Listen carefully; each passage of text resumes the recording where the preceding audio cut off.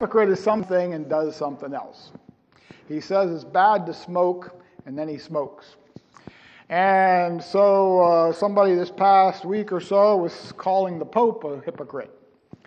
And that was because the Pope, he said that now the priests can bless same-sex unions. The priests can bless them, but they're not good, but they can bless them. So he says one thing, they're not good, but then he says you can bless them on the other hand. So anyway, we have a woke Pope there today. And then the other thing is there's a problem going on right now that's bigger than COVID, the headline said. Why are so many Americans dying early? Why are so many Americans dying early? Life insurers have been consistently sounding the alarm over these unexpected or excess deaths, which claimed 158,000 more Americans in the first 9 months of 2023 than in the same period in 2019 before COVID. Congress should urgently work with insurance experts to investigate this troubling trend. With the worst of COVID behind us, annual deaths for all causes should be back to pre-pandemic levels, or even lower because of the loss of many sick and infirm Americans. Instead, the death toll remains alarming, disturbing, and deserving of urgent attention, according to insurance company articles. Actuarial reports used by insurers to inform decisions show deaths occurring disproportionately among young working-age people. But the U.S. Centers for Disease Control and Prevention opted in September to no longer report the excess deaths on their web page, with a note stating these data sets will no longer be updated. Well, why would the Centers for Disease Control stop publishing the excess death figures? Because they don't want people to know about it. And that's a real concrete. Of course, on the internet, you get a lot of contradictory things. You get one guy saying there's going to be a recession. The other guy says it's not going to be a recession. There's going to be this and that. But here we have the Centers for Disease Control stopping reporting about excess deaths. And the insurance companies are complaining they're having to pay out too much money for all the life insurance because so many people are dying. So why is it that so many people are dying right now? Well, what's different now than before COVID? Well, the thing is there's one thing in particular I can think of. Now, I don't say that that's definitely the case, but something to think about might be the vaccinations. It might be that has to do with it. Okay, let's turn our Bibles to Luke chapter 2 on that cheery note there. Luke chapter 2, and we go to verse 21. Luke chapter 2 and verse 21. And we're coming to the more joyful thing of the birth of Christ, and we're celebrating Christmas today, right on Christmas Eve. And Luke 2:21. Although we're picking up here 8 days after Jesus was born. And when 8 days were accomplished for the circumcising of the child, his name was called Jesus, which was so named of the angel before he was conceived in the womb. And when the days of her purification, according to the law of Moses, were accomplished, they brought him to Jerusalem to present him to the Lord. As it is written in the law of the Lord, every male that openeth the womb shall be called holy to the Lord. And to offer a sacrifice according to that which is said in the law of the Lord, a pair of turtle doves or 2 young pigeons. Well, here we have 8 days after Jesus was born. I had a discussion last time. We went door to door about were the wise men there when Jesus was born.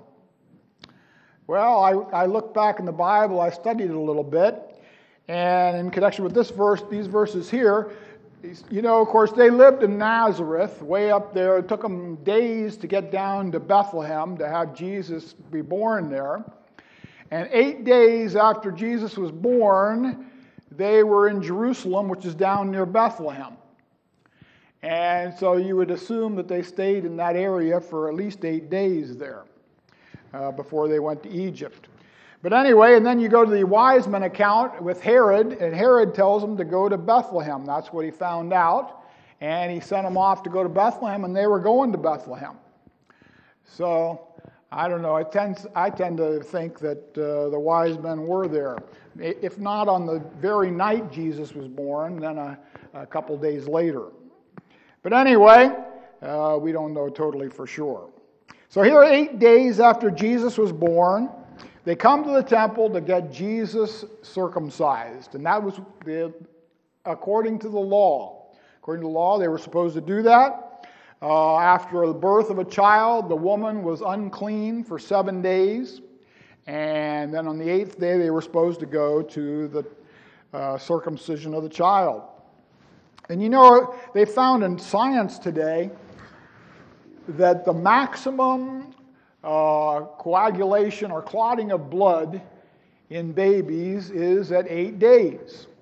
And that's exactly when it was decreed that the babies should be circumcised. And so here Jesus, he fulfilled the law. And his parents took him to Jerusalem there. And they offered up a pair of turtle doves, we're told in verse 24. Most people offered up a lamb. That was the first choice in doing this ceremony. Of course, this is the ceremonial law with these ceremonies. And they were supposed to give a lamb, but if they were too poor, they were supposed to give a couple of these birds, of the turtle doves or 2 young pigeons. So there we see that Jesus was born into a poor family. There was nowhere for him to go to be born other than in the stable there. And a very low condition, but he showed that riches and money are not important, and as he came to that low condition. And then we have a responsive reading here about Simeon. Simeon. And what are we told about Simeon? Simeon was there waiting for Jesus to be born, waiting for the Savior to come to earth. We're told in verse 25 he was waiting for the consolation of Israel. It would seem to, I think the implication here that he was an older guy, just like Anna. We're told Anna was of a great age, but here we're going to get to her in a minute. But Simeon here was probably an older guy too, and he was waiting for the consolation of Israel. He had been waiting for a while, but it had been revealed to him that he would not die until he would see the Lord's Christ. And we're told here the Holy Ghost was upon him. The Holy Ghost. There are those that say that there was no Holy Ghost in the Old Testament, that the Holy Ghost just came at Pentecost. But no, the fullness of the Holy Ghost came at Pentecost for the church, but the Holy Ghost was around before. David said, "Take not your Holy Spirit from me," in Psalm 51. And here we are told in clear terms here before Pentecost that Simeon here had the Holy Ghost. It was upon him. And then we have down to verse 30, he takes up Jesus and he says, "Mine eyes have seen thy salvation." Salvation had come to earth. Give you great tidings of good tidings of great joy, which shall be upon all people. And we have Jesus being born. Mine eyes have seen thy salvation. And of course in John chapter 1, what does it compare Jesus to? It compares Jesus to the serpent on the pole. They had that serpent on the pole when the people were bitten by the serpents with Moses. They had to look to the pole, look to the serpent, and they were saved. And they were healed. And what happened here as people look to Jesus and today as well? We look to Jesus. Mine eyes have seen thy salvation. And that serpent on the pole was a type of Jesus. Then we have verse 31, which thou hast prepared before the face of all people. And we have that word all in the New Testament. Some of the Baptists will tell you, the Arminians will tell you that all means all, and that's all that all means. But you know, that's not all that all means. Sometimes it does mean all, everybody that's ever lived. But here it doesn't mean that. And then most of the time in the Bible, when it talks about all in the New Testament, it's talking about Jew and Gentile, both. All types of people, all tribes of people. And thou hast prepared before the face of all people. And you know, the Jews were very tribal. They were very closed. They wouldn't eat with Gentiles. They didn't want anything to do with Gentiles. And that was a really big thing in the New Testament, that the Gentiles could get saved as Gentiles. And thou hast prepared this salvation before the face of all people. And then it goes on to say clearly, verse 32, a light to lighten the Gentiles and the glory of thy people Israel. And so the Gentiles got the gospel. We've got it today. And that was an earth-shattering thing at that time to the Jews. And that's why it's always stressed about all people. And that's what we have here. Now let's go down to verse 34. We continue with Simeon after our responsive reading. And Simeon blessed them and said unto Mary his mother, behold, this child is set for the fall and rising again of many in Israel, and for a sign which shall be spoken against. Yea, a sword shall pierce through thine own soul also, that the thoughts of many hearts may be revealed. Well, here's some negative things about Jesus coming. He says here, Simeon says that Jesus would turn the world upside down. The fall and rising again of many in Israel. And people would speak against Jesus, speak against that Savior that came. And they would say, crucify him, crucify him. And a sword would pierce through Mary's own soul. Of course, Mary was not other than a human being. She's not somebody that we should pray to. Doesn't have any authority over Jesus being his mother. But she was greatly blessed here, having the Savior come from her. And here it says that she would suffer, though. A sword would pierce through her own soul also. And then it says that the thoughts of many hearts may be revealed. And of course we have the Word of God, the Bible, penetrates the dividing asunder of the soul and spirit, the joints and marrow. And that's what we have. The thoughts of many will be revealed through Jesus and his Word. Well, let's go on here to verse 36. We have Simeon. He was looking. And Simeon, notice, Simeon wasn't looking about the world around him so much as he was looking above. He was looking for salvation. He was looking for spiritual things. And we have Anna here comes on the scene in the same way, right there. Verse 36, and there was one Anna, a prophetess, the daughter of Phanuel, of the tribe of Asher. She was of a great age, and had lived with an husband 7 years from her virginity. And she was a widow of about 84 years, which departed not from the temple, but served God with fastings and prayers night and day. And she coming in that instant gave thanks likewise unto the Lord, and spake of him to all them that looked for redemption in Jerusalem. Well, here we have Anna. She was a prophetess. She didn't actually have the office of prophetess, I don't believe, because it talks about in the Bible that women shouldn't preach or usurp authority over the man. But she did the job of a prophetess. She spoke forth the word of God. She spoke it forth. And that's what a prophet does. Prophet did. And we went over in Sunday school this morning. A prophet tells people what they don't want to hear. But here, she was a prophetess, and she was telling some positive things here of Jesus coming. And so anyway, she was there, and we're told that she was of a great age. A great age. Well, what's a great age? Well, a great age would be over 100 years old, wouldn't it be? It seems like right here she was over 100 years old, because you look here. She was of a great age.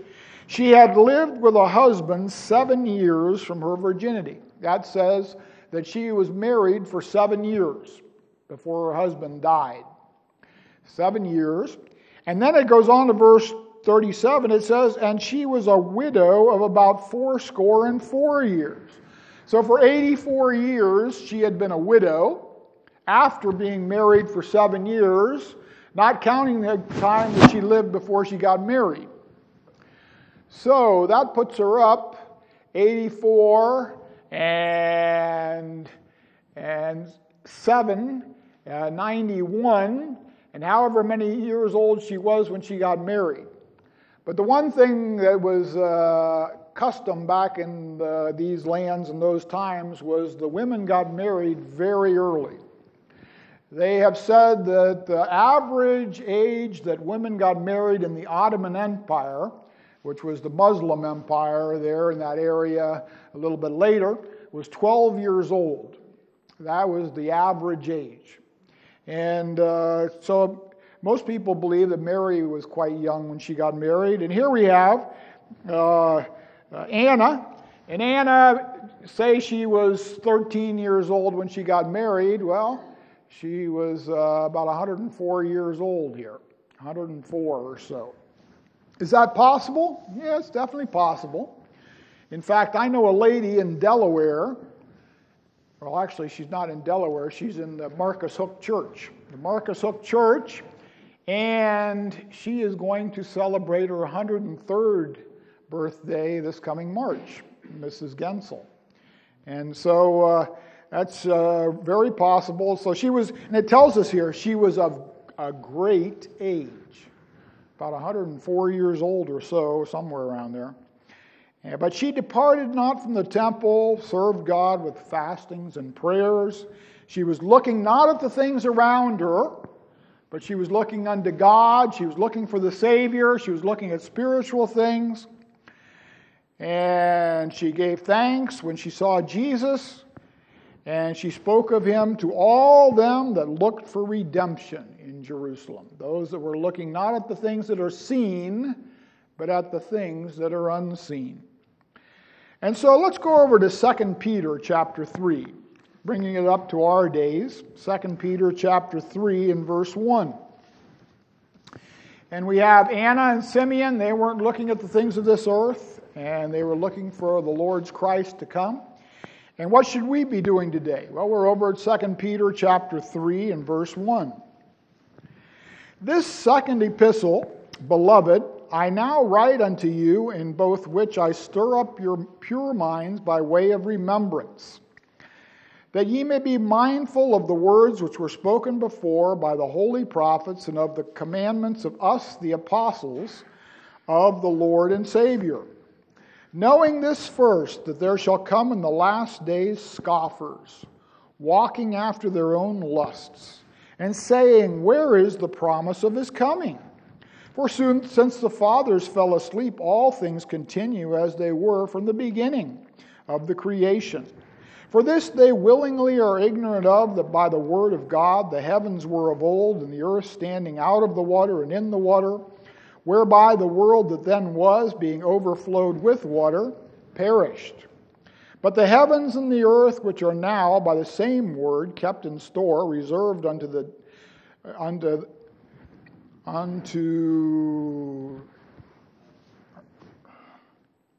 fire, reserved unto fire against the day of judgment and perdition of ungodly men.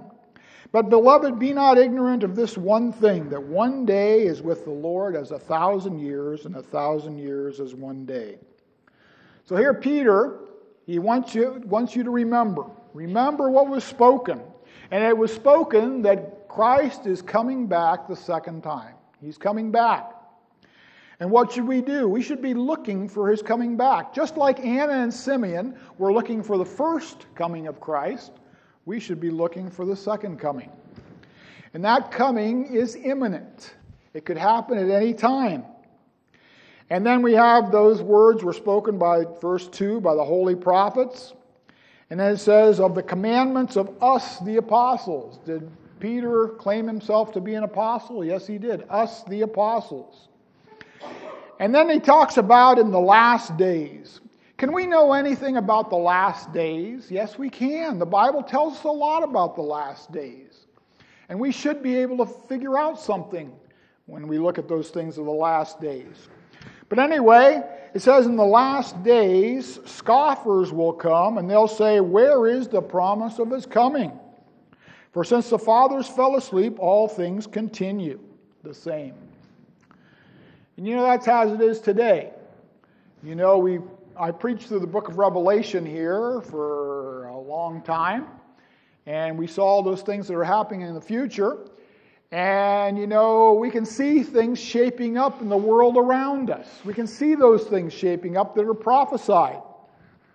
But some people, even Christians, like to sort of scoff at that, and they say, I've heard them say to me, oh, well, you know, there's always been wars and rumors of wars, and there's always been all these things going on, so how can you tell when Christ is coming back? You know, and these people like the premillennialists who'd like to say that he's coming back soon, that we can see the signs. Well, you can't really see the signs, you know. Well, you can see the signs. And of course, as I've said before many times, the big sign that we see today is Israel is in the land. Israel is there. And we got a war going on in Gaza right now with Israel. And why is that? Because everybody hates Israel. All the countries around Israel are gathered against them, but it's the Jews there in Israel. They are there. Again, they have a nation there since 1948.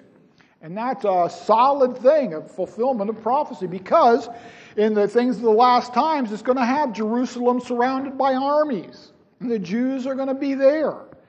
And for 2,000 years, the Jews weren't there. But they're back there again, controlling it. And so here we have nation is rising up against nation. We got two full-fledged wars going on right now in Gaza and also in Ukraine. But anyway, it's not all things continue as they were, or as they are. They just keep on continuing the same. No. And then Peter gives the example of the flood. Look back at the flood. The flood. God destroyed the whole world at that time. By the word of God, he sent the flood. And, you know, back in the time of Noah, they were saying, oh, you know, everything's going on good. You know, so far we're so good, no problem. But things all ended up very quickly. And that's how it's going to happen in the future. And we need to be looking for that redemption, looking for the Lord to come back the second time. The first time, Jesus came and was born in that manger in a lowly condition. But now, the second time, he's going to come back in power and great glory in Revelation 19. So we look back to the past. We see God destroyed the whole world through the flood. You can see evidence of the flood all over the world. Over there when I was in Cameroon, you know, we were up in the hills and the mountains, and they had these big boulders there, big piles of them, and they looked like little pebbles that had been tumbled. You know, the kids have rock tumblers, you know, and they tumble the rock, get them all smooth. Well, they have these huge boulders there all smoothed out, and how'd they get all smoothed out there? Probably through the flood, being tumbled in the flood. And so anyway, God destroyed the world before, and he's going to destroy the world again. Except this time it won't be by water, it'll be by fire. And we have verse 7, that same word is kept in store, that God's going to destroy the world. And then verse 8, here's the favorite verse of the amillennialists, of those that don't believe in the literal 1,000-year reign of Christ on the earth. Oh, don't you know that a day is with the Lord is 1,000 years, and 1,000 years is a day? And so there's not going to be a literal 1,000 years on the earth of the millennium, because, you know, it's just going to be some period of time, and because a day is 1,000 years. But that's with the Lord. With the Lord, what it's saying is, if the Lord delays 1,000 years, that's not a long time for the Lord. It's like a day. But it's not saying that all of a sudden all days are 1,000 years and all 1,000 years are days. No. There's still 1,000 years and there's still days. And so here we have God is not delaying too long, because 1,000 years is with the Lord as a day. Now let's go on here, verse 9. The Lord is not slack concerning his promise, as some men count slackness, but is long-suffering to usward, not willing that any should perish, but that all should come to repentance. Here's another favorite verse of the Arminians, the all again here. Not willing that any should perish, but that all should come to repentance. But you see the context here of this. It's talking about God is coming back. Christ is coming back, and everything needs to be done before he comes back, and all of the elect need to be saved. At least the ones that are saved before the rapture anyway. And so God is long-suffering to whom? Is he long-suffering to everybody that ever lived? No. He's long-suffering to usward. Us, the Christian, usward. Not willing that any of us should perish, but that all of us should come to repentance. Then verse 10, but the day of the Lord will come as a thief in the night, in the which the heavens shall pass away with a great noise, and the elements shall melt with fervent heat. The earth also and the world's works that are therein shall be burned up. The day of the Lord comes as a thief in the night. How does a thief come in the night? He surprises you. You don't expect him to come. All of a sudden he comes. And Christ is going to come back when we don't expect it. Anytime. Anytime.